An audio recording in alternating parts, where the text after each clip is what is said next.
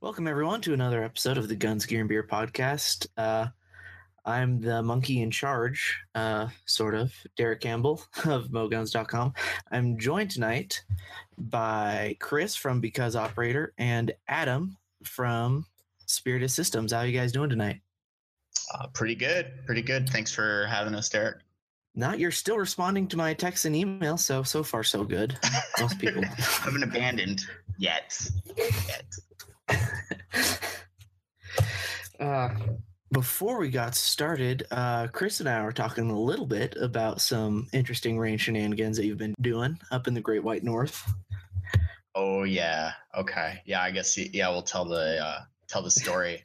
And Adam hasn't heard this yet, so it'll be pretty good. So I was filming some dudes shooting, Robo Murray, and our buddy Ray, and I posted a bunch of stuff to like social media so far. So as Rob, and it turned out really good. And this like film behind a PVS 31, and I put together kind of this really badly made contraption out of a crappy iPhone 7 case to kind of get the phone behind the 31s so it's stable, because they're a nightmare to film like anything on. And we're just, everything was going pretty good, and they're about to like start a course of fire, and I'm like going to chase behind them, right, with a camera. And I'll put this clip out eventually so we can see it. But everything's going smooth. They're, they run down the line. I'm chasing them, and it's all this like icy snow, and it was just kind of crap on the ground, so a lot of hazard. And they come up to their first target, boom, boom, boom, boom, boom. And I'm like, all right, this is looking pretty good. Everything's like stable. And then they book down the line again, and I like chase them. And then in the footage, you just see the camera just go completely black, and you hear like this, horrible noise of plastic disintegrating.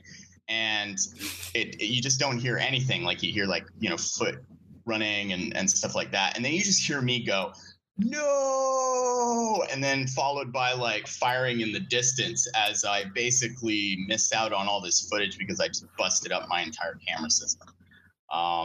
So yeah, good footage. If you can't put it on Instagram, it's just wasted ammo. That's right. So I missed out the opportunity there on some good footage. And JB Weld apparently doesn't hold up in cold weather too good. Last time we went out to the range, one of the guys there had this jerry-rigged homemade like Gen 2 Plus kind of PVS 14 thing that was almost entirely homemade, but the battery compartment was JP welded on like permanently and just painted over, and right on. He thought like, when the battery dies, I'll mess with it then. Well, the battery died right as the night was getting started, so he spent an hour with a pocket knife trying to pick it off, and then only to find out that he like glued it in with the opening to the compartment facing inward and completely glued and painted. Oh no. So I think he's still working on that, or he's just gonna give up on it and build a new actual unit. But the Franken build sounds like that's like where JB Weld actually works. Yes, I mean, actually worked. That mine just like fell apart. So I didn't get, I got like half the footage I wanted that night because of that. But Adam, we see a lot of. I'll post that video. Definitely need to see that. And we see a lot of really cool guy gear pictures that you post, but I don't see any shooting video from you. Of me out at the range. That's what the masses want. Yes, that's how you get famous on Instagram. You need a shot clock and a rubber dummy. Yeah, so I definitely wish I was at the range a lot more than what I am nowadays. I'm definitely not as cool as you guys are when it comes to firearms. Don't patronize him. So, no, I mean, seriously though, I wish that I was out at the range every day. My business anymore does not have much to do with firearms directly. So, whereas like some of these guys are out there, the trainers and stuff are out there every day, or a lot of the photogs are out there every day. My place right now is just developing products and building new stuff and helping wherever I can to get things sent out on time. Is essentially where I sit around. So, I mean, about the only thing you see me running now is like a sewing machine or a cutter or something like that. And you run it. I'm amazed at how many steps there are to assembling your gear when I jump in on the live streams every now and then. Yeah, it's it's definitely not a simple build process. And normally it's a long night that I'm there that I'll throw up on the live view. And it's usually like microfight chest rigs. Mm-hmm. It just takes a lot of geometry to get so much equipment pushed into that little package. So that's why it kind of takes forever. Like I pray that we're building plate carriers right now because they're so simple in comparison. So simple. Speaking of, any updates on the release of your next plate carriers? Oh my God, we're getting. I mean, I should never have released any of those pictures, but I just can't. I can't help it. So the NV. Let's just go back to the beginning. I personally think the plate carrier market is so completely oversaturated right now.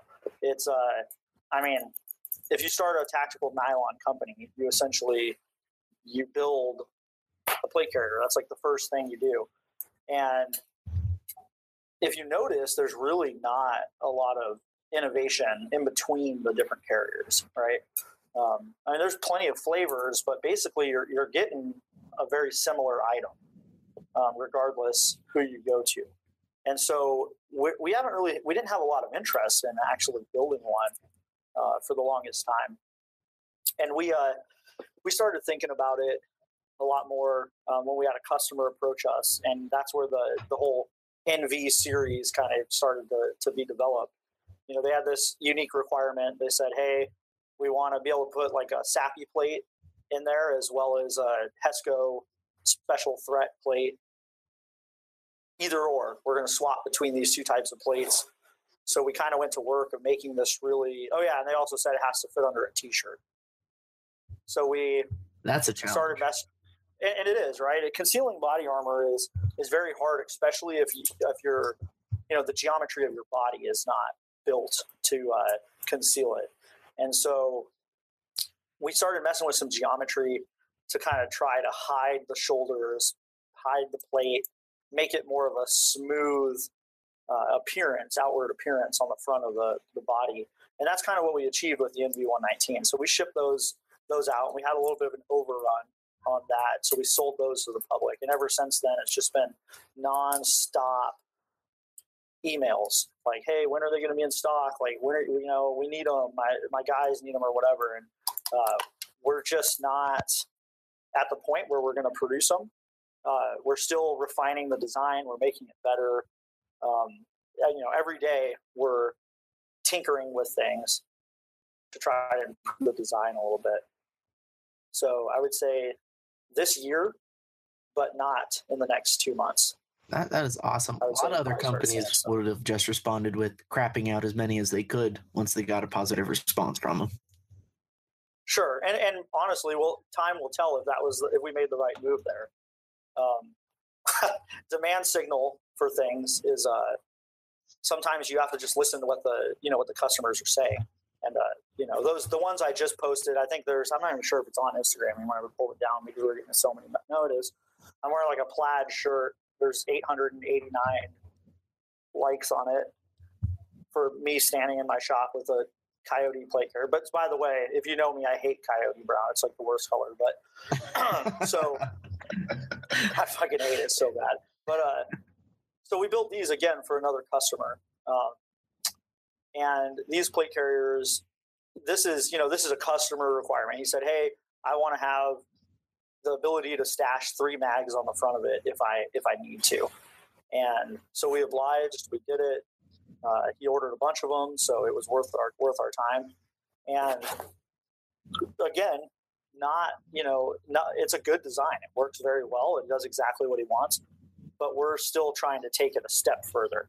And I think we will. We have some really good ideas, and I can tell you about like the kind of the direction the series is going and stuff. It's, we plan on having the NV 119 will always be a thing, right? It'll be the super slick, low profile plate carrier that literally takes hard plates of the SAPI type, and it can carry, a radio and 2 mags, depending on which side you want, but it'll be completely slick. And then we'll have one above that is a low profile carrier at its slickest form. And then you can scale it very rapidly to have a full profile type setup. I mean, I wouldn't quite call it a full profile. When I think full profile, I think of CPC, right? Yeah, I think of this really heavy vest that is going to carry a lot of munitions, that's going to carry side plates, that's going to carry all this stuff. It's not going to be quite that. It's going to be like, 2 steps down from that is going to be its highest profile. So that's kind of what we have planned out for that right now. That's awesome. Zach in the chat asked what the difference between the Mark II and Mark III microfight rig is. Oh yeah, great question, because everybody's wondering that. So the main difference between the two, there's a couple of differences, but the main difference that you need to be aware of is the microfight Mark II, which is what most everyone owns, right? Yep. That has in the main pocket, the one that sits closest to your body, where you would put your rifle magazine, that pocket is lined like a plate carrier kangaroo pouch, right? It has soft loop on one side and has hard loop on the other. We did that because early on, in the interest of modularity, we had a lot of guys say, hey, I have this Kydex insert that I want to run inside the microfight. And so we built it to be cross-compatible with third-party stuff. What we found through user feedback, which is mostly where we get all of our design changes, people asking for things, is we found, having the front pocket and the rear pocket orientations of Velcro actually hurt us in a lot of ways for modularity, because we just couldn't do certain things. Now the Mark III has soft loop, 4-inch fields of soft loop on both sides of both pockets. Okay. So the soft loop enables you to run like AR style 5.56 mags in the front pocket and the rear simultaneously. Or if you wanted to run, all pistol mags in the front, one AR mag and your pocket, you could. I mean, it just opens us up to cross compatibility between the two pockets, right? So you could put your doubles the ammo capacity. Exactly. So you could double your ammo capacity, or you can put all pistol mags in it if you're like crazy and you want to have like 8 pistol mags.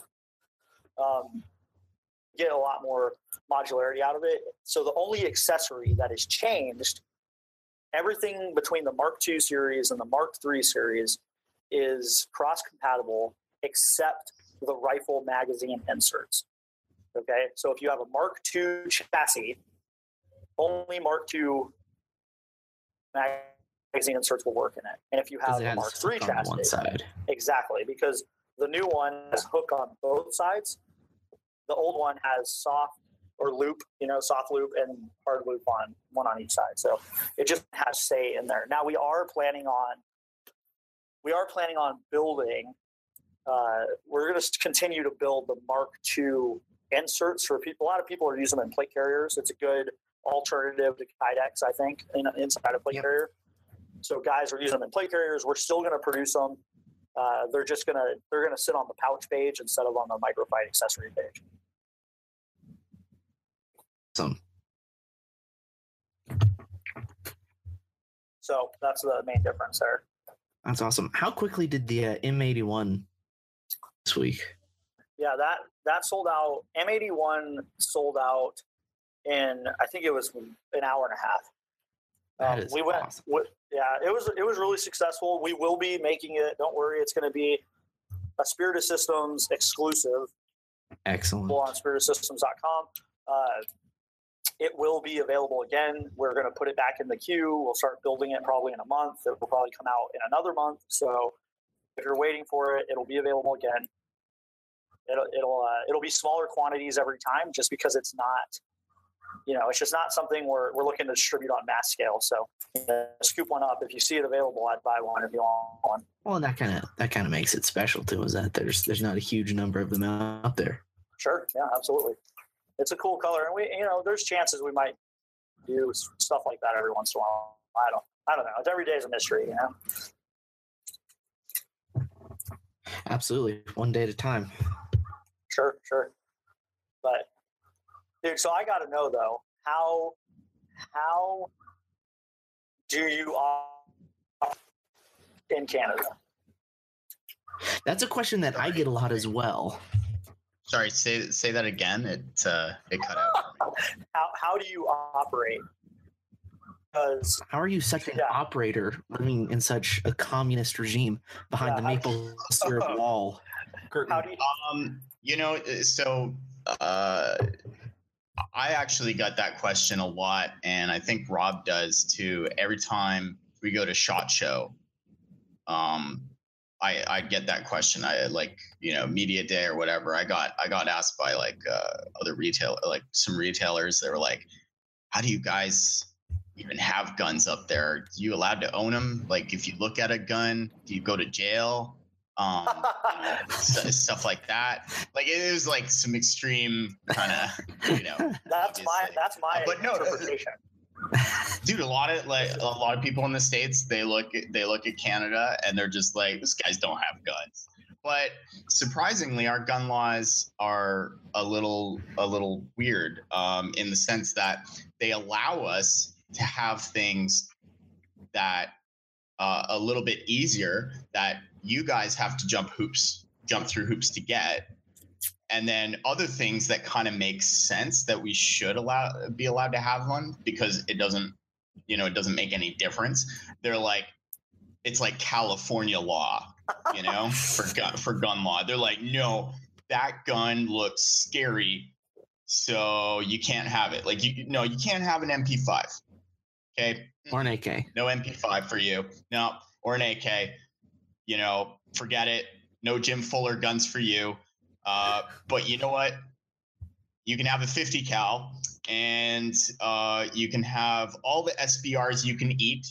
There you go. Here, we'll just ship them direct to you because because Americans. So let's run through some scenarios, right? Sure. Nova Scotia, it changed me as a person, right? I went out to Peggy's Cove. I sat on a rock and I looked out at the ocean, and I really contemplated a lot of the shit that I've done in my life. And I'm not even kidding, man. That place, that place was awesome, dude. I was like, man, this is some primordial shit right here. It's really nice up there. Yeah, and I was impressed. I went, man, a guy like me could live in a place like this. I really could. And I started talking to some of the locals and asking about some stuff. And, I was talking about guns, and a guy up there, man, I was at breakfast, and he said, look, there's no way you can have a gun. And I was like, what do you mean there's no way? Somebody has a gun in Canada. I just like, what? And he totally was. So let's just say this, I moved up to Canada. I moved to Nova Scotia. I'm like, look, I'm moving up there. Yeah. And I want to have my, let's just say 16-inch, AR-15. What do I need to do? How do I go about that? I'm a citizen now. Let's say that. You can have a 9-inch or a 7-inch. Like, you can go full diplomat if you want. It wouldn't matter. They're treated the same. But say you're a Canadian citizen, you would apply for a license, and the licensing system is federal or provincial. It's federal. Yeah, it's federal based. There's no provincial licensing for firearms. It's all handled federal. Federal. You would take a firearms course for the licensing, and it's split into two. We have two different categories of like, ones that you can be easily licensed for. Well, when I say easily, like you pass all your background checks, right? You're not a bad guy. Sure. You can have a firearm, but you got to jump through these hoops. That's the non-restricteds, and that really deals with that non-restricted. It's pretty much anything the government says it's not a scary gun. Okay. That's scary. There's no, I mean, there's barrel lengths in there. It's like, if it's under 18.5 inches on the barrel, then it's gonna, and the overall length of the firearm is a certain amount, then it might fall out of the non-restricted and go into the restricted category. Okay. But there's two different licenses for that. You can take them both at the same course, and it's called the PAL and the RPAL. R standing for restricted, right? And it's just a personal acquisition license. And there's the prohibited ones, which are fully automatics and stuff like that. And that's basically just a no-go. The only guys who are going to be able to sling prohibited are companies bringing them in for agencies. Gotcha. It's the equivalent of class 3s in the States. Sure, makes sense. So you do this course much like if you were doing a driver's licensing course. It's you would go take a class somewhere, and then they would run you through all the rules and regulations at the federal level, and they run you through a written and a practical exam at the end of the course for the PAL and the RPAL. So you get both that way. And Okay. And then you wait and you twiddle your thumbs and you Google all the guns you want to buy after your paperwork's being submitted to the RCMP. And they run their background check.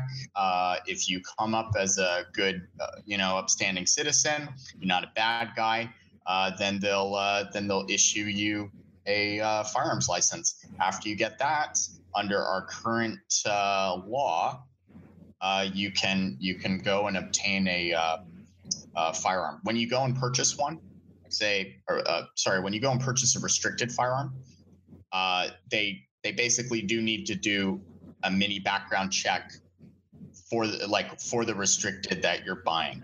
And I know the States has something similar, like, you go Sure. and buy a gun, they're just not going to go, here's the gun, right? Despite what people say, there is a wait period and they need to check things out. So it's exactly like that. And then you have your restricted firearm and it's licensed too. And that's it. Where do pistols fall under? Yeah, true. Where do pistols fall? Pistols fall under restricted because the overall length Gotcha. of the firearm. And is there any way to conceal carry a pistol in Canada? So you can get a concealed carry license, but the only people who are going to get concealed carry licenses are by order of like a federal judge is going to issue that. Or sorry, the Crown is going to issue that. It does exist. Guys carry for the purpose of protecting somebody who is way more important than the average citizen. And you plebeians. And while we don't agree with that, that is how the world works, and so they do have a system for that. Gotcha. Because a lot of people I think the breakdown happens too is that in the States, we have the Constitution, and I don't think a lot of people understand that it's not the same in Canada, right? So because you guys, correct me if I'm wrong, but you don't actually have a standing constitution like the States do, right? We had something like it, and I mean, it just isn't a rule of law, right? Like we have the Chartered Rights and Freedoms, which is kind of the equivalent, but there's nothing in there that really says, hey, we're allowed to have guns. I wish there was. So we kind of look at it. Okay, firearms in Canada, it is a luxury for us. Sure. Yep. In the States, it's a right. Yep. So yep. Understood. I wish it was right here, but Have you ever thought about making the switch, man? Yeah. I mean, I do a lot of work in the U.S. and this year, it's looking like I'm going to do even more work in the U.S. So there's always the possibility of going, hey, maybe permanently move down there and start going through those motions. But it's a lot. It's easier. I think it's easiest for a Canadian to move into the States. Sure. Than Yeah, it we is like for you guys. any other country. Yeah. We actually have I didn't even know this. In your ATF laws, there's a bunch of laws about Canadians being able to carry firearms in the States. I already know that I can, if I have a 16-inch upper on my AR, I can bring it down to the States to shoot competition or go shoot at an event. That's perfectly fine. My country's okay with that. Your country's okay with it.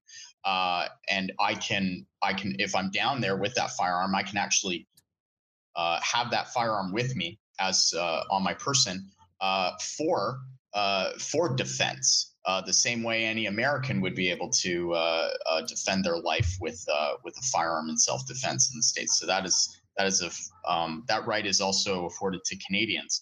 But it's in the wording, it's Canadians only, which I was like, wow, that's really odd. And we have to have obviously a valid passport, a Canadian passport, to have Sure. that. New Hampshire tacked on an extra one. They're like, hey man, we'll hook you up with concealed carry Canadians every time you're in New Hampshire. So that's pretty cool. I didn't even that's like apparently there's some other states that have similar things. I haven't researched it that much because it hasn't been something that I'm like, oh yeah, I want to do that.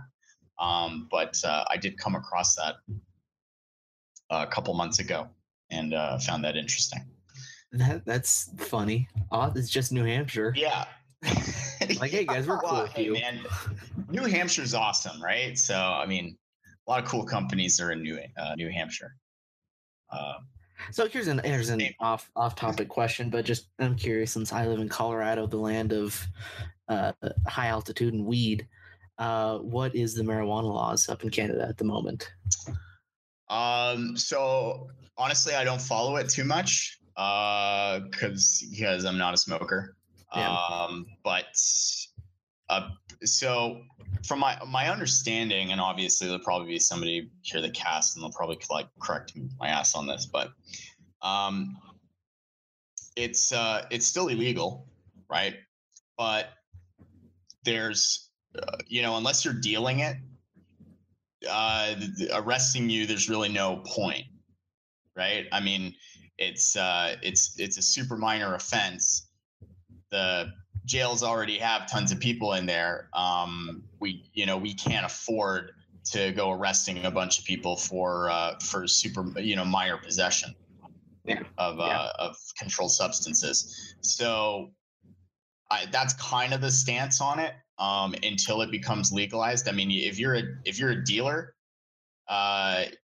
if they know, they're kicking in your door, right? They don't want that. They don't want drug dealers. It's different for we have dispensaries which are set up, but it's through obviously like medical. Sure. I'm just reading the chat. According to Trailer Park Boys, dope is a cool.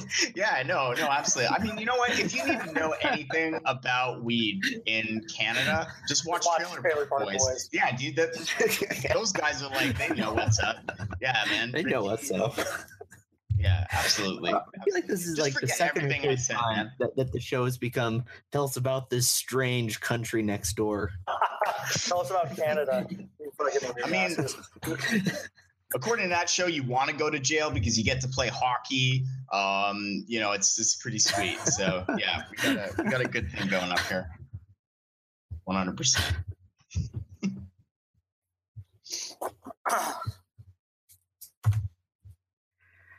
Seeing that chat. Yeah, Mountie Breach teams. Dude, we got some pretty high speed guys up here. Oh yeah, man. Working with the RCMP. I know those folks up there's some folks up there that it's very small. I think your military, I think Canada's standing army is like, it's so small. Oh yeah, absolutely. I mean, the CanSoftCom community is really, really, really tiny. but they have incredible capacity. Like their abilities to kind of be anywhere is really impressive. So small unit, but Canada really put they looked at special forces and said, okay, this is where we're gonna invest a lot in that infrastructure, and that seems to be kind of rolling down now with the introduction of we're seeing a lot more domestic terrorism, right? That's rolled down into our Royal Canadian Mounted Police response units, and those guys. Yeah, they come from some of the best trained dudes in Canada, right? Sure, of course. No, it's I think they compare in the comparison of it's very interesting to me the population. I mean, we're getting into like some really weird geopolitical stuff right now, but politics. Canada's population, 30, I think it's 35 million people, and the U.S. is 300. Like I don't know, we're probably like 300. But when you look at a map of Canada, and it's just like, dude, put more people in that fucking country. But then you start going up, you go like Saskatchewan, start going up north in Saskatchewan, and like you'll die. I mean, you'll literally just get killed by. It gets real hostile. Everything up there. Dude, I've been up there, and you go to places where the sun never comes up, and you're seeing the northern lights, and you got to take a seaplane. You got to take several planes, and then a seaplane, and then a helicopter from camp to camp, and there's nothing. It's not controlled. I mean, it is our sovereign land, but it's not controlled. It's not policed. Yeah, absolutely. It's insanity. I mean, the Wild West is no more now. It's just the Wild North. Oh, it's crazy up there. You got to go up there to really kind of experience it. But after that, you definitely have a different outlook of our Canada's. But you only want to experience it for a short time before heading back south. Oh yeah, man. A couple weeks, and you're like, yeah, man, I really missing electricity right about now, and light. Light would be nice. And mosquitoes that aren't the size of your head.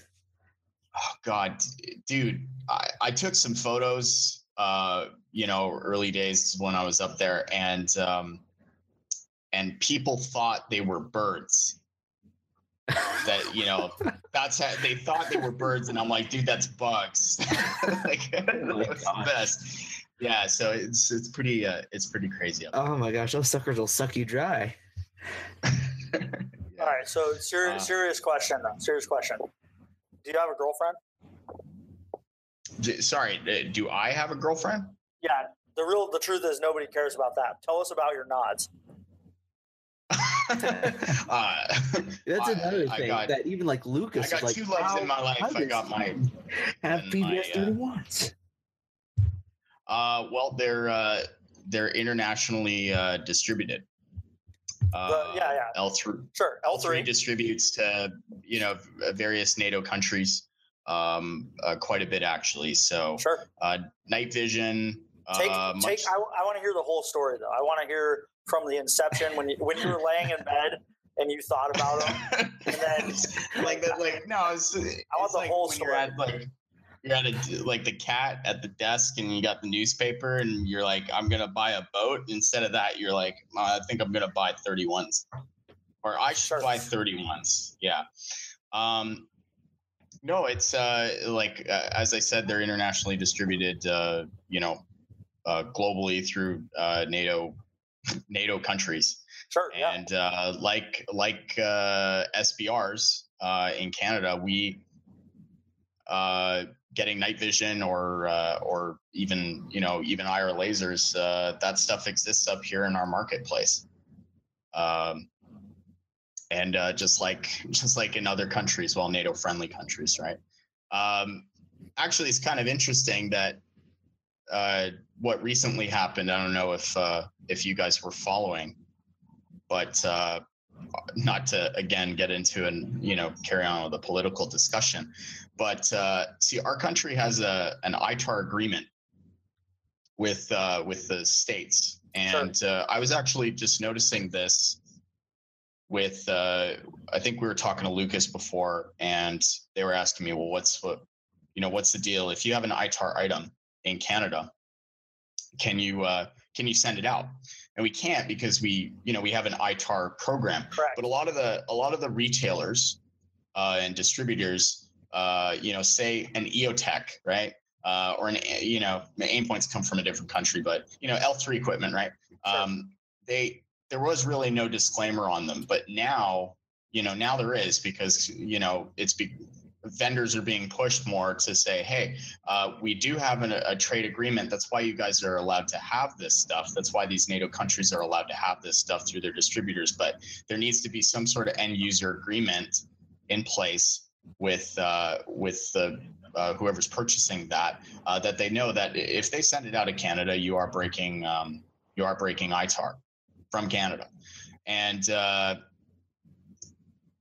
when that news hit, that I saw about our government, our current government, the Liberal government, saying that they were going to deal with China on some weaponized lasers technology. It doesn't even really matter what it is. It's the fact that this is stuff that shouldn't be falling into those. You shouldn't be sharing that information. It's outside of our alliance, so to speak. It's outside of our NATO alliance, and it hurts agreements like our ITAR agreement, like other countries have, like Germany has ITAR agreements with the states to supply their distribution rights for this equipment to other countries, and it hurts those when you go and you deal with somebody that isn't included that.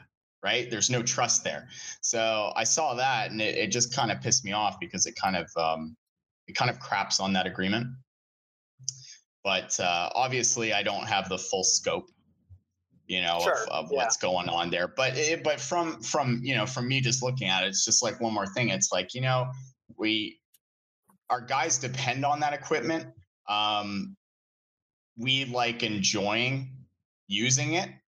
And it's made available to us because of the agreements that our countries have, right? Because distributors set up those agreements so we can enjoy this like hardware. Like I can have a BCM rifle, right? Or I can get a firearm, a Knight's AR, because they know that I'm under an agreement that I'm not going to send this stuff outside of our country. Even if Italians ask you to?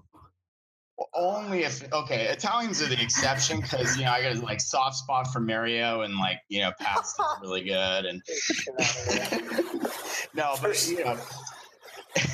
how is it that the Italians have such a reputation? Because that's everywhere, man. They're tenacious. They are. For those listening that don't necessarily know, if you're involved in any kind of gear form on really any platform that deals with ITAR products, for some reason there is an incredible amount of Italian, mostly airsofters, who are tenacious in their trek to try and acquire ITAR products and get very salty. Circumventing the law. Circumventing the law is what they want to do. Yeah. There's a lot of stuff out there that probably shouldn't be ITAR, but it just ended up on that list. And sure. I'm not going to defend Italian, from going on forums and being like, hey, you shipped to Italian? Yeah. And then the fingers come up and, I'll trade you pasta for that. No, I think that, that type of stuff is, it seems there are airsofters, but the biggest worry is who are they going to send it to? Yeah. No, exactly. That's the problem, right? Yep. It goes out of it's out of control after that. And so similar, are there restrictions on infrared lasers? So infrared lasers. we have different laser rules than the states, even though Health Canada follows the FDA regulations very closely. We actually look at your regulations, and I think our guys look at your regulations and go, that makes sense. We'll implement that, right? And which is fine. But you guys have this. You guys have an FDA rule set that basically says, IR lasers after a certain amount of power are just bad because you could be burning people's eyes. You could be using it for Shoot your eye out, kid. purposes. Yeah, that kind. So you guys have this this laser limit on a class 1. As far as I know, we don't really have anything like that because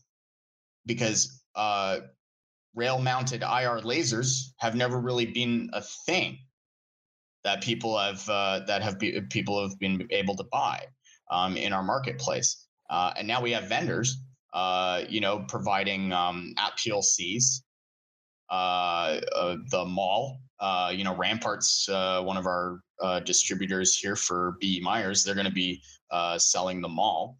Which I believe you're on a wait list for, aren't you? Maybe. No, I haven't jumped on anything yet. But from what I've seen and from the guys I've talked to, the laser has been it's really cool. I want to see one. I want to demo it first and see. But everybody's talking about how great it is. But yeah, we can have that stuff up here, but we don't really have any laws that. The only laws that we have is like under the Aeronautics Act, and I think it's something like, you shoot a laser at a plane, you're going to jail for like 10 years.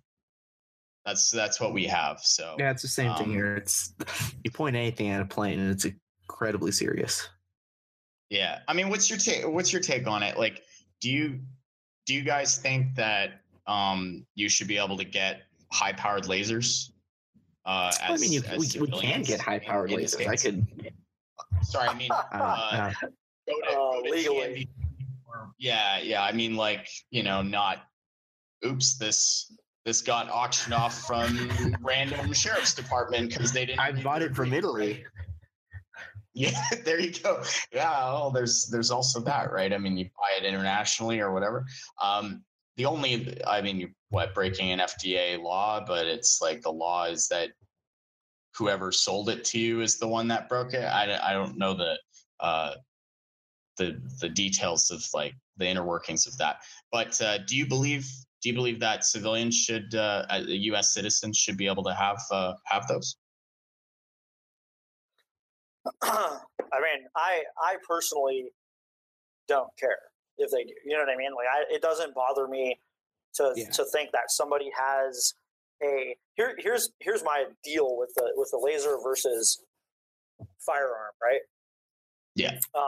If somebody's putting a MAL or a PEQ-15 or a PEQ-2 full power on their rifle, yeah, they're already putting it on a rifle. So it's like the act of pointing a laser at something and discharging a laser into somebody's eye is dangerous, obviously, but on the scale of dangerous, it's very low compared to pointing a weapon at somebody.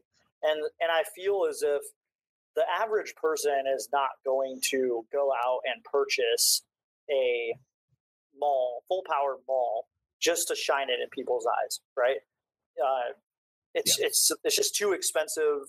It's not an average item that somebody's going to have. Now, selling it at the store. Sure, and restricting access, to like, it's not like something you go to the dollar store and buy a hand laser and you're just shining it at people's eyes, which obviously is a problem. Even with an eye safe laser, can probably be a problem if you're shining it in somebody's eyes. But I think it's an education thing, just like anything else. I think there's people out there who would really like to have high powered lasers. I mean, I for one know, and I'm very curious in the MAL. I've played with it. I've had it in my hands. Ergonomically, it's very impressive. I think that the buttonology on it is also very impressive. It's very easy to figure out, and I think it's better because you're replacing the common issue that we're having, right? And this is something that's been going on for a while, is that our rifles are getting smaller. We're wanting less and less barrel length. We're figuring the ballistic side out so that we can actually have less barrel length. And, you know, even on my 12.5-inch gun with a, you know, a PEC 15 on it, all of a sudden, you know, you put a PEC 15, you put a pressure switch, you put a Surefire, and there's not a whole lot of real estate, you know, left over. Where I think the Maul really improves that by just being a standalone unit where you can, you know, have the buttons right on top of it. But I'm still curious, and everybody says it outperforms the civilian Maul, outperforms the full power Maul. The full power PEC 15. Everybody's telling me that, and I'm inclined. The people who are telling me it, I'm inclined to believe them. But again, like you said, I would like to see it first. I'd like to see it in action. I'd like to get my hands on one, quite frankly. But well, it's double the price of what you would pay for an Nat PLC, right? Sure. Sure. But you know, from the verbiage that I've seen from various retailers, and I follow a buddy of mine up here. Peraz Designs got me hooked on primary and secondary. Sure. Yeah. And those guys, they're pimping it hard. They're big advocates. Bill is a huge advocate of the Maul, and he knows his shit. Sure, I agree. When a guy like that is telling you, you know, this laser is, you're, you know, literally getting 4 times what you would get out of another class 1 for double the price, if it fits within the, you know, what you need it for. If you need that extended range, if you need that green, a very well designed green laser that's visible on a bright and sunny day at 100 meters at the range, then this is a laser you would want to run. Sure. And it's worth the money. It's worth the money. So yeah, I'm in the same boat. It's kind of like I want one. Do I saving need your it? pennies? Wait, hold on. Yeah. I'm gonna say something Canadian. It's way too late to start playing the "Do I Need It" game. I know. You're saving your loonies. Saving your loonies and toonies. Yeah, which is like, which is ridiculous currency compared to the States. I call it monopoly money because that's precisely what it is. I feel like sometimes the Canadian dollar, the Canadian Tire money we get back if you go and shop there, is worth more than our actual dollar will be. But that makes it even more expensive for us, right? So, you know, you have like 10 people in your country as well, so I know, yeah. And it's just a GDP. We're gonna ship us one Maul. We all got to fight for it, right? Exactly. I mean, I feel so. Anyway, Rampart is going to very soon be our Canadian distributor for Standard Systems products. So. Awesome. So I don't know if I was supposed to announce that, but whatever. I just did. So you heard it here on the cast first. Kyle and them are awesome. I love those guys, and they've hooked me up with a lot of the stuff on my ARs. Cool. My aim point came from them. My T2. Great. So you got to call them, dude. Tell them they got a plug. They got a plug on. There we go. I'll let them know. Yeah. Tell them they got a plug on Guns Gear. So. Do we know at all what what the lineup's going to be like? Are you allowed to talk about what? Yeah, I mean they're going to carry right away. Yeah, they're going to carry. They're going to start carrying some CAD patch shit. No CAD patch. They're going to carry. Whatever. I'm looking at your Instagram right now. I don't see any CAD pad on this Instagram. So no. We are. I think they're going to carry a lot of our catalog. I can't remember exactly what they ordered. I'd have to have it in front of me, but they're going to carry a lot of our stuff, and I suspect they'll carry. You know, they'll carry as we produce new things and put them on the catalog, they will carry it. So there's I guess like we're coming out with the Thing will come out this year, which I think guys are going to be real stoked about that. And I think they're going to be, we have a surprise with it. I think people are going to be even more stoked about it when they see it. Mm-hmm. The plate carriers are going to come down the line sometime. And we have helmet covers for MTech. I'm not sure if you have an also need that MTech or not. Ooh, yeah. We got a lot of stuff. Still waiting.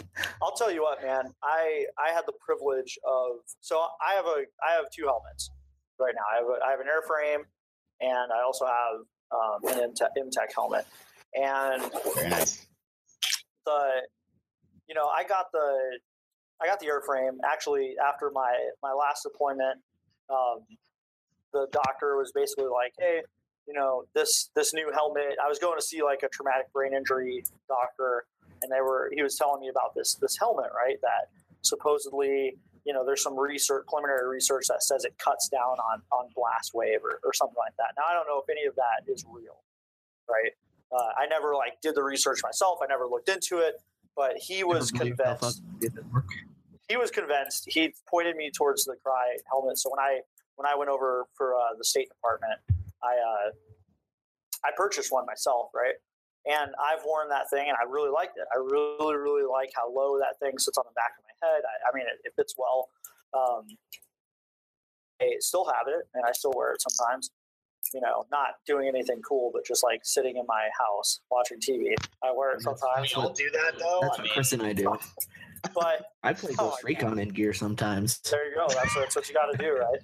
But but I had the privilege of going down to down to Indiana and going into the MTech facility and seeing, what they're doing and have them really explain to me, the difference in these helmets. So MTech, the helmet is a relatively new thing, right? I mean, it kind of hit the market. People lost their fucking minds, but MTech as a company is not a new company. MTech, these guys are Marines, mm-hmm. and they did some really barbaric shit in the opening days of the war.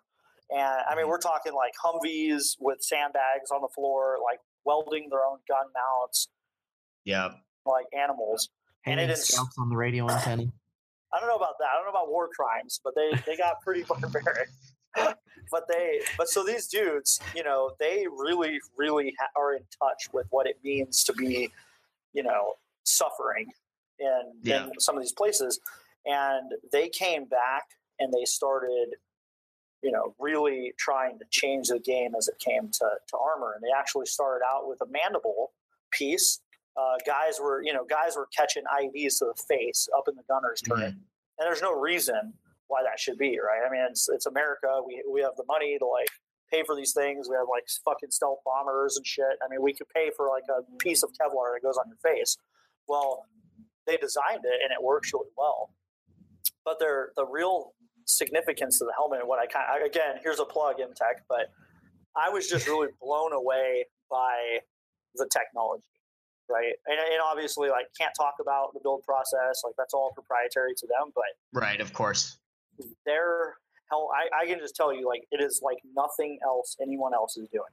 Right. It's better. It's lighter. There's some principles behind it. This is backed by, I mean, we're talking serious research, right? Not just a couple dudes who decided to make a cool helmet company. I mean, the geometry, the materials, the why it doesn't have bolts in it. It's like a boltless helmet. All of these things play into the soldier survival based off of actual research. And you would be surprised to know who MTech has done work for. Some other players out there in the helmet game that you wouldn't suspect, right? Because they've been around so long, and they just helmets wasn't what they were building. But was really impressed. I mean, those guys care. So any business, if somebody's out there thinking about buying a helmet, I strongly suggest you get on the list. They're clearing their backlog out right now. They really Yep. Yeah, get on their list. They're really chugging away at it. Yeah, and their stuff is They're good guys. They really are. They're really good guys. And I was really, obviously I've talked about it now for like 15 minutes, but they're, fine, Adam. I'm going to throw my Maritime in the fireplace. I'll be right back. Yeah, please throw that thing on. Sorry, Ops Corps. Yeah. No, I mean, Ops Corps is nice too. The more I see of it, the more impressed I am. And Robo Murray actually went, and he was like one of the first dudes to come back and report about how fucking amazing that helmet was. And he met up with the dudes at like an airsoft game, I think, if I'm remembering, Derek. He was like down there for one of the big events, and the MTech guys were there, and he rolled the event with the MTech guys, and the dudes were rocking MTechs. And that's how he started hanging out with them, and he got to play with one of the ballistic helmets, and he was just like, "Oh man, okay, this is really cool stuff." And he's messed with Ops Corps helmets, right? Maritimes and stuff like that. So he's already experienced with that equipment, and then he gets the MTech in his hands. So I'm very interested to hear Derek's feedback as well when you get yours. When I get mine and play video games while wearing it. Hey man, you're gonna probably be doing more night shoots and stuff like that, right? So you'll run it through its paces, and I guess you're gonna hopefully have it for some of the courses that are coming up. Yep. So maybe not the courses. I generally try not to be that guy. Just a carbine course. Aren't you doing another shoot house course? Wasn't that in the cards, or am I misreading? Not a course. I think Yosef is just doing just a 2-day basic carbine. Right. All right. Well, if you don't wear the helmet for that, I'm going to be very disappointed. I fully expect like Mohawk footage of that and everything, dude. No, I'm just. No, at SHOT Show last year when I first met Ben and the guys at MTech, and they handed me, like, at the time, their prototype ballistic. I didn't know it was a ballistic when he handed it to me. I just thought it was a bump. Like, oh yeah, that's a nice helmet. That's cool. Help you in a fall. Yeah. He was like, no, cool shape. Cool shape. Whoa. It's level 3, bud. This is stop shit. It's legit, man. I mean, I was really impressed by it. I was really impressed by the technology behind it. I mean, there's any other companies out there that are doing some really incredible things with material sciences. And another one that a lot of people don't know about, I mean, you've heard the name, but you probably don't know that they make, things that protect your body, and that's HESCO. HESCO makes really, really incredible plates. And we're talking, I mean, some of the plates that they showed us this last year at SHOT Show, these things are like special threat rifle plates that, I mean, they are so unbelievably thin and lightweight. I mean, these things are sick. I mean, they're definitely the lightest weight, the thinnest plates that I've seen, and they're really awesome. Again, not a lot of people think HESCO when they think plates. You know what I mean? Mm-hmm. But check them out. They got some legit stuff. Yeah, the new armor offerings, like the direction the technology is going, is it's just mind blowing. How it's pretty crazy. It's getting, and I mean that's light and buoyant. That's the direction it needs to go, right? Sure. Yeah. The price doesn't matter at that point. Sure. Saving lives, right? Sure. So, why are guys running like $40,000 worth of night vision on their head, but they're having to have AR-500 armor up front. Yeah. No, I mean like guys being put in harm's way, right? They're it feels like the armor up until a certain point has been really behind. And I recently heard, not too recently, I guess it was like last year, maybe a year and a half ago, but I heard about some new armor technologies that were coming out where they're making like level 4 stuff that weighs as much as my special threat plates. Sure. And that, that's the direction it needs to go. So I'm happy that it's moving that way. So good shit. Yeah, absolutely. I noticed though that both you and Robo Murray don't have any Spirit Systems kit? I'm just gonna throw that out None. there. Yeah, I'm just gonna, Not Let's not a toss not a that out. sack, nothing. I'm on the website. All right, I'm adding it to my cart. no, don't do that. Don't do that. You don't No, have to- I mean, I'll probably. you have to like- wait till Rampart. Well, the other thing is, I imagine. I was going to ask this. I imagine a lot of Spirited Systems stuff is ITAR. Negative. It is not ITAR. Oh, okay. Oh man, Nope. that's good. That's good that you didn't get painted by that brush yet. Yeah, no, it's not ITAR, and some of it may become ITAR in the whenever, but What qualifies soft goods to become ITAR? so generally, I mean, dude, I'm not even going to pretend to completely understand ITAR. We have a lawyer. we have a lawyer who does that. But it's weird stuff, man. It's like, some of the cabling for like radios, like a radio hand mic connector, is ITAR controlled, right? A lot of it has to do with how it's kitted, what it's kitted with. It just gets blanketed under ITAR. Some of the materials are ITAR because they are IR. I just forgot what it's called. They don't reflect IR Right. floods and stuff like that. They're absorbent. They have IR defeat, right? Sure, exactly. So some of that, and then patterns, right? So Yeah, like AOR stuff. Yeah, AOR is because it's owned by Natick, right? And that's why you can't just get you can't get AOR stuff. You can't just go purchase it. Everybody asks us, when are you going to build an AOR? We're not. It's never happening. Natick will not release the pattern, even though it's old now. Like, whatever. It's Natick. They do it. The Army owns it. We're never getting it. Yeah. But as far as shipping into Canada, no, we're not. We are not controlled under ITAR. We personally choose not to send to pretty much non-NATO countries. So if sometimes we get some weird orders, man, and I'm like, and we just politely decline. Essentially, we just respond and decline. But right now, like, you're not sending chest rigs to Chechnya or the Italians. 50 Italians right now watching the stream are like, fuck. Yeah, right. Close the browser. Those poor ITIs, man. But they. I don't know, man. Like, you just gotta move out of Italy. That's just the answer. Step That's the one. answer. Like, step 1, move out of Italy. Step 2, go to Canada, I guess. Oh, hold on one second. Oh, there we go. Sorry, my Google hiccup there on me. Well, that's good to hear. So you guys, and yeah, I do understand like the whole. It's also a bit of a pain.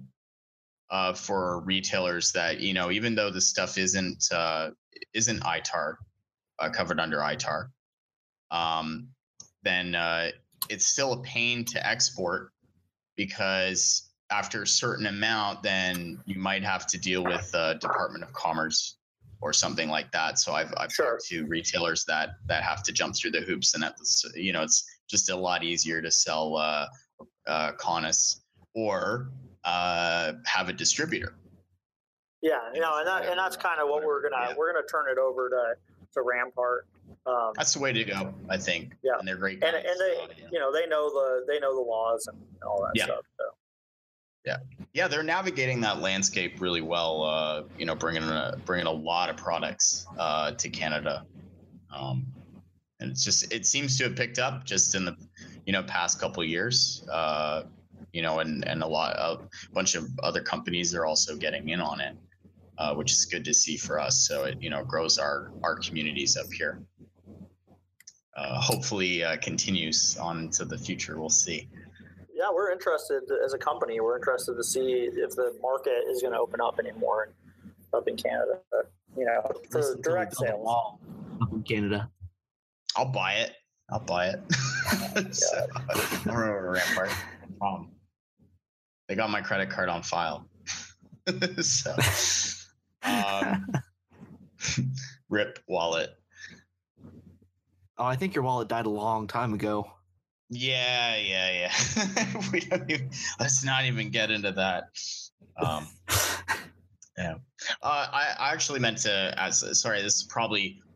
I know Derek probably had like scheduled questions, but we're kind of No, those are boring.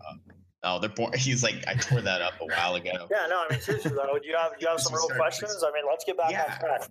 What's up? So a bit ago, I overheard you talking to Chris from Addicted to Gear, and I neglected to ask you what your background is, dude. What my background is? Yeah. What outside of the gear, what I got the impression you're from making all the cool gear that you make, you've done some pretty cool stuff, and that got you that experience to kind of know what law enforcement and military needs. So I'm interested to hear if you would be so kind. Not a problem. So nothing that cool. I got out of high school in 2005. I joined the Army very quickly after. I think I joined like 4 months later. I was at Fort Benning, Georgia. I went in as an 11 Bravo, so just an infantryman. Yeah. Right. Went through that whole gig down there. I was stationed up at Fort Drum. I did a pump as a communicator or RTO, radio operator, 16 months in Afghanistan, 2007 into 2008. Came back, went to selection for the Scout Sniper section in my battalion. Was accepted into that. 2008, went down to Fort Benning to sniper school, got on a sniper team in my battalion, went back to Afghanistan in 2009 for another year.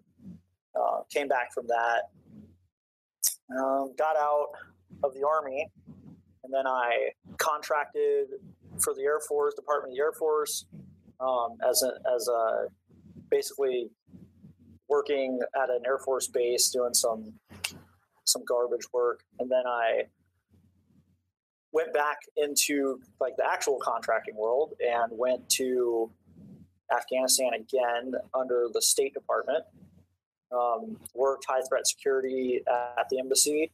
And then I finished out my operational time as a DoD basically technology contractor. So I was traveling around Afghanistan and helping out with some programs like distributing equipment, for a certain government office. And I mean, that's it, man. I mean, it's not, it's not CAD. That's it. That's all. That's it. He's like, I didn't do anything. That's all I got. Cool. Nothing else. Just all this cool shit. No, I mean, like really, there's guys out there with resumes that are very, very impressive. I don't really consider mine to be that impressive, but when I was in the high threat security, or they call it WHIPS for the State Department, and I was talking to one of the instructors, and he was a little pissed off at everyone, and he gave me a really good, or he didn't give me, he gave the class a really good perspective, I think, and he said it really is not about what you did in your past life, right? It is always about what you're doing today.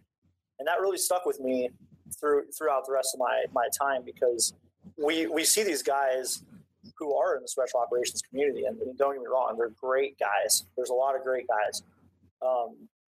But in my experience contracting, a lot of those dudes really, they weren't all that great in the contracting capacity.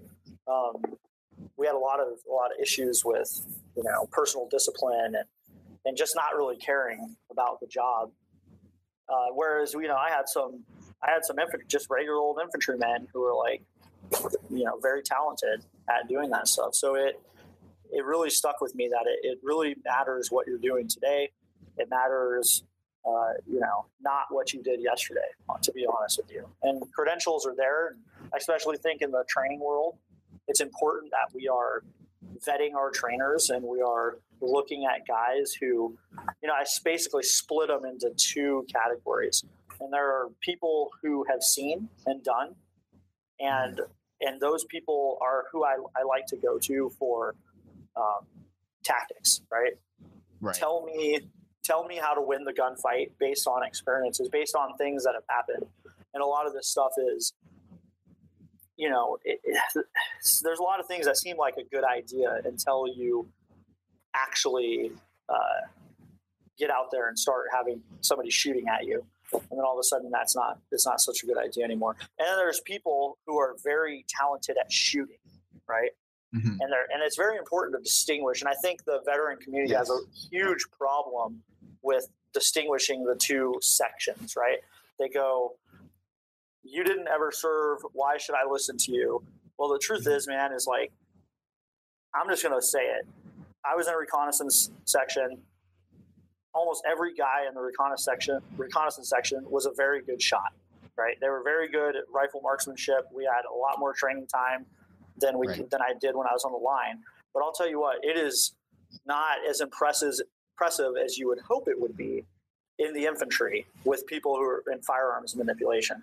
And those guys, those two types of trainers are different in what they can teach. And I've had very professional trainers, a role model of mine. I'll just say his first name. His name is Jason. He's a very good role model of mine. He tells me, he's like, hey, guys will, they will outshoot me on the range for speed, stuff like that. But he's like, they will not beat me in tactics. Right. And I believe it. I mean, I've seen what he can do. I've seen what he knows. And then there's other people who will absolutely win every day when it comes to weapons manipulation. And maybe not at tactics. And maybe they don't have the experience to understand the tactics, right? Again, like I said, good ideas are good ideas until they, you put them to practice and they don't work very well. Yeah. But that's why, It's just theory until then. Exactly. Yeah. It's just a theory, and theories are scary sometimes. Sometimes you see some shit on the internet. You're like, what did I just watch? Oh yeah, man. Well, the internet's There's some pretty awesome instructional videos out there. Sure. Oh yeah. But to answer your question, I got off on a tangent again, but I was very frustrated with equipment a lot of the time, right?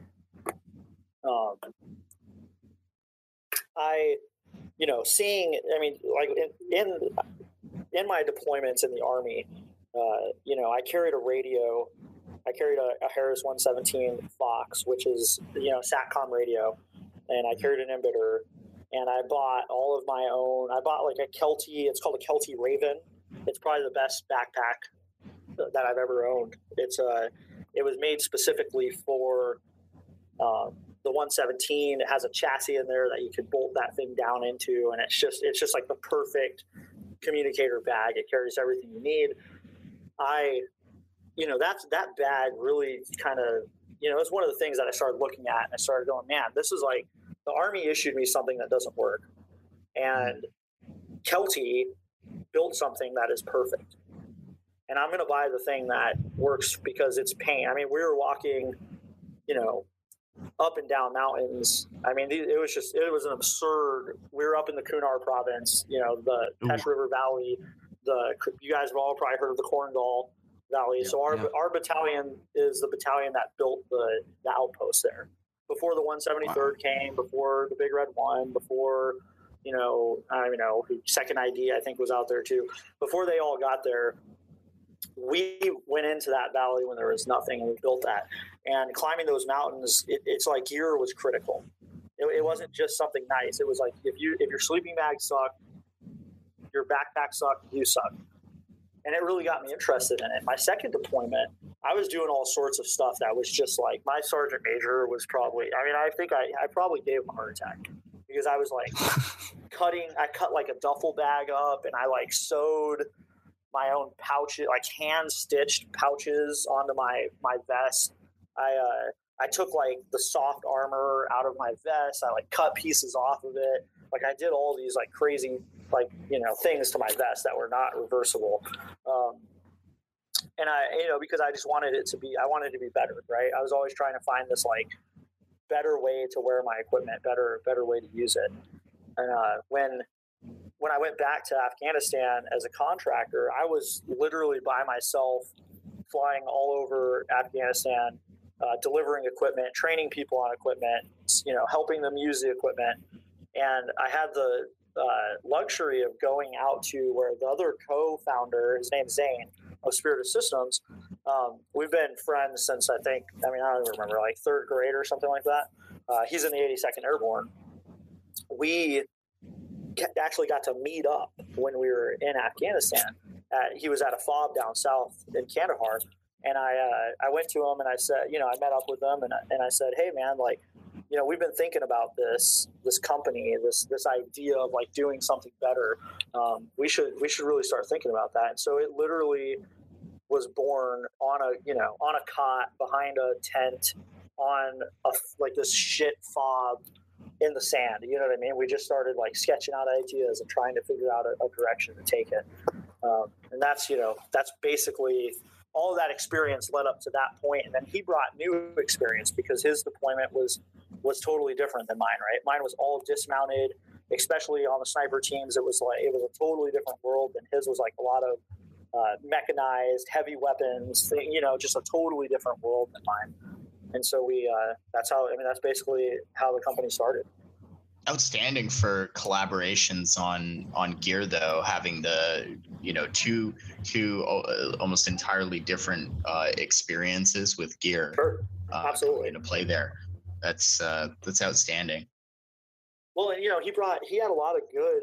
I mean, he brought back a lot of stuff. I have a lot of old equipment, and we have it all. If you guys ever, for some reason, get to come out to the shop, it'd be totally cool, and I could show you. We have pouches and packs and things that we've sewn and things that other people have sewn, and things that we used on deployment. And there are things that are extremely frustrating, right?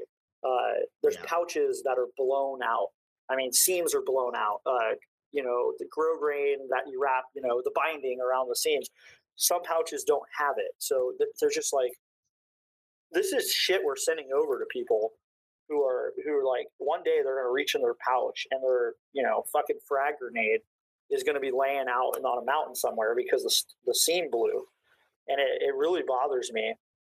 So we have these pouches, and we show it whenever we hire a new sewer.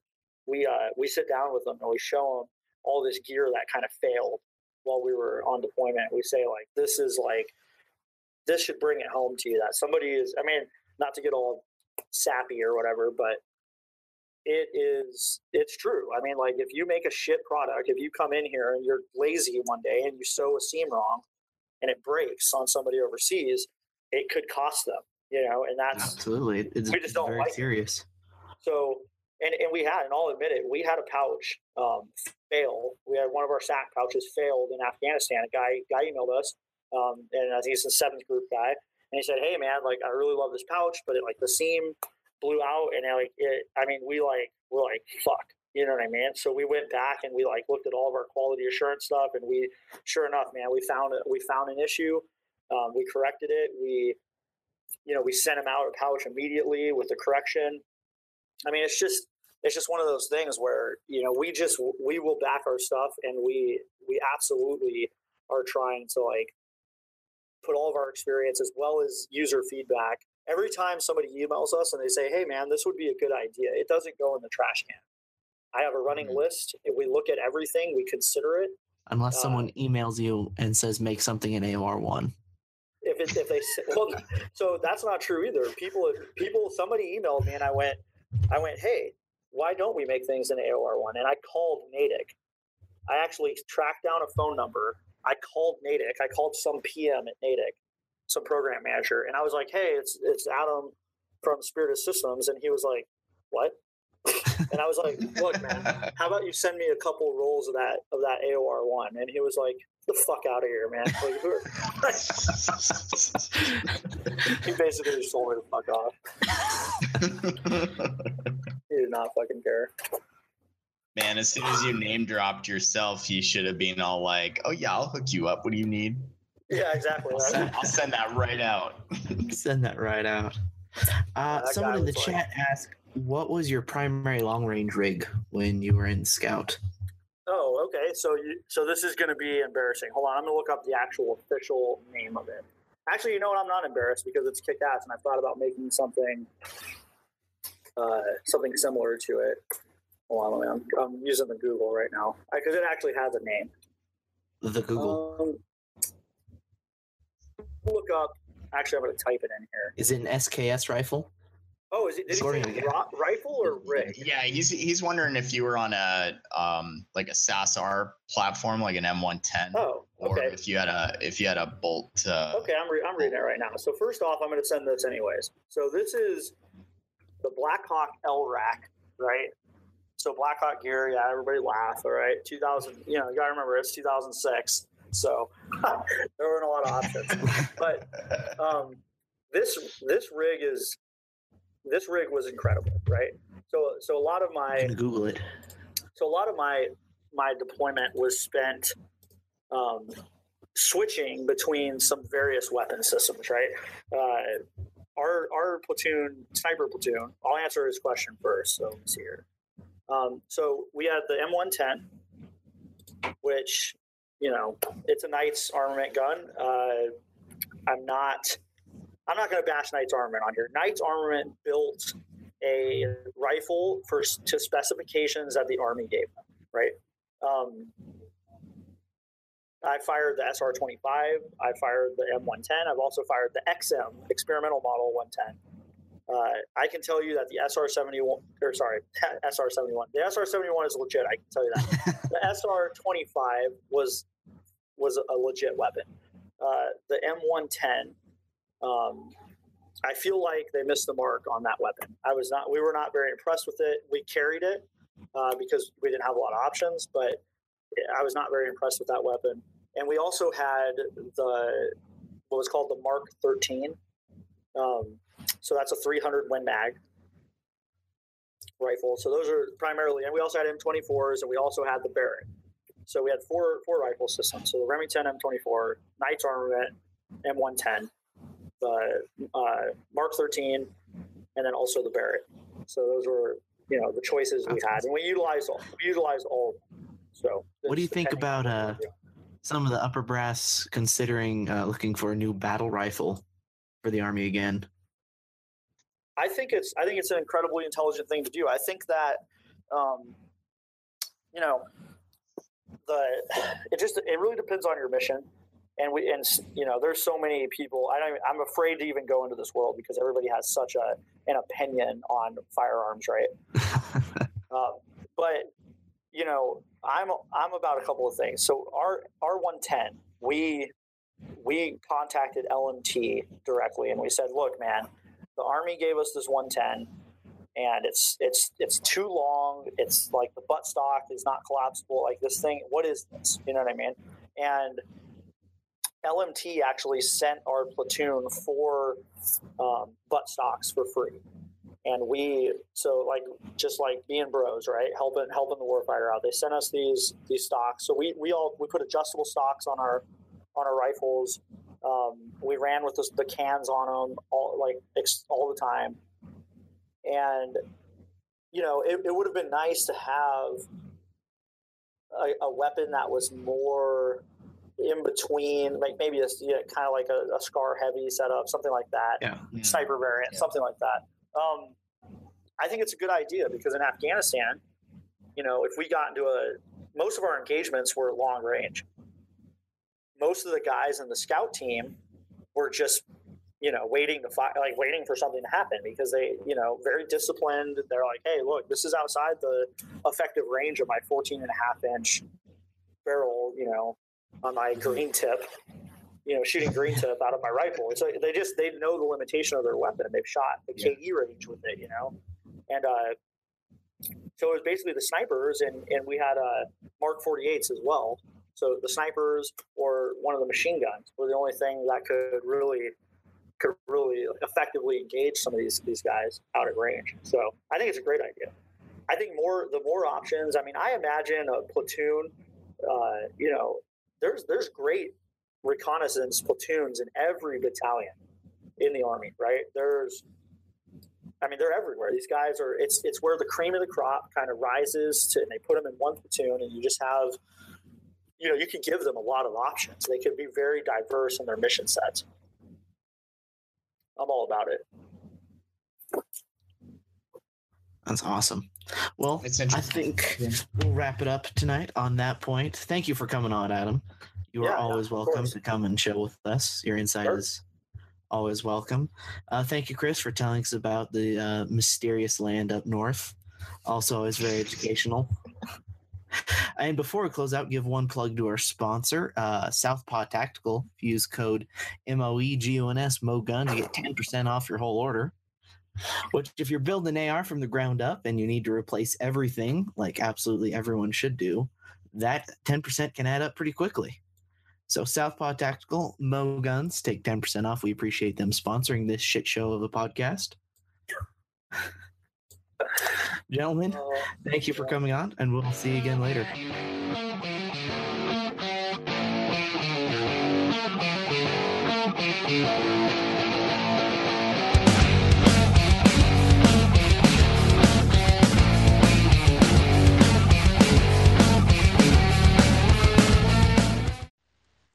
This episode of Guns, Gear, and Beer is sponsored by SouthpawTactical.com.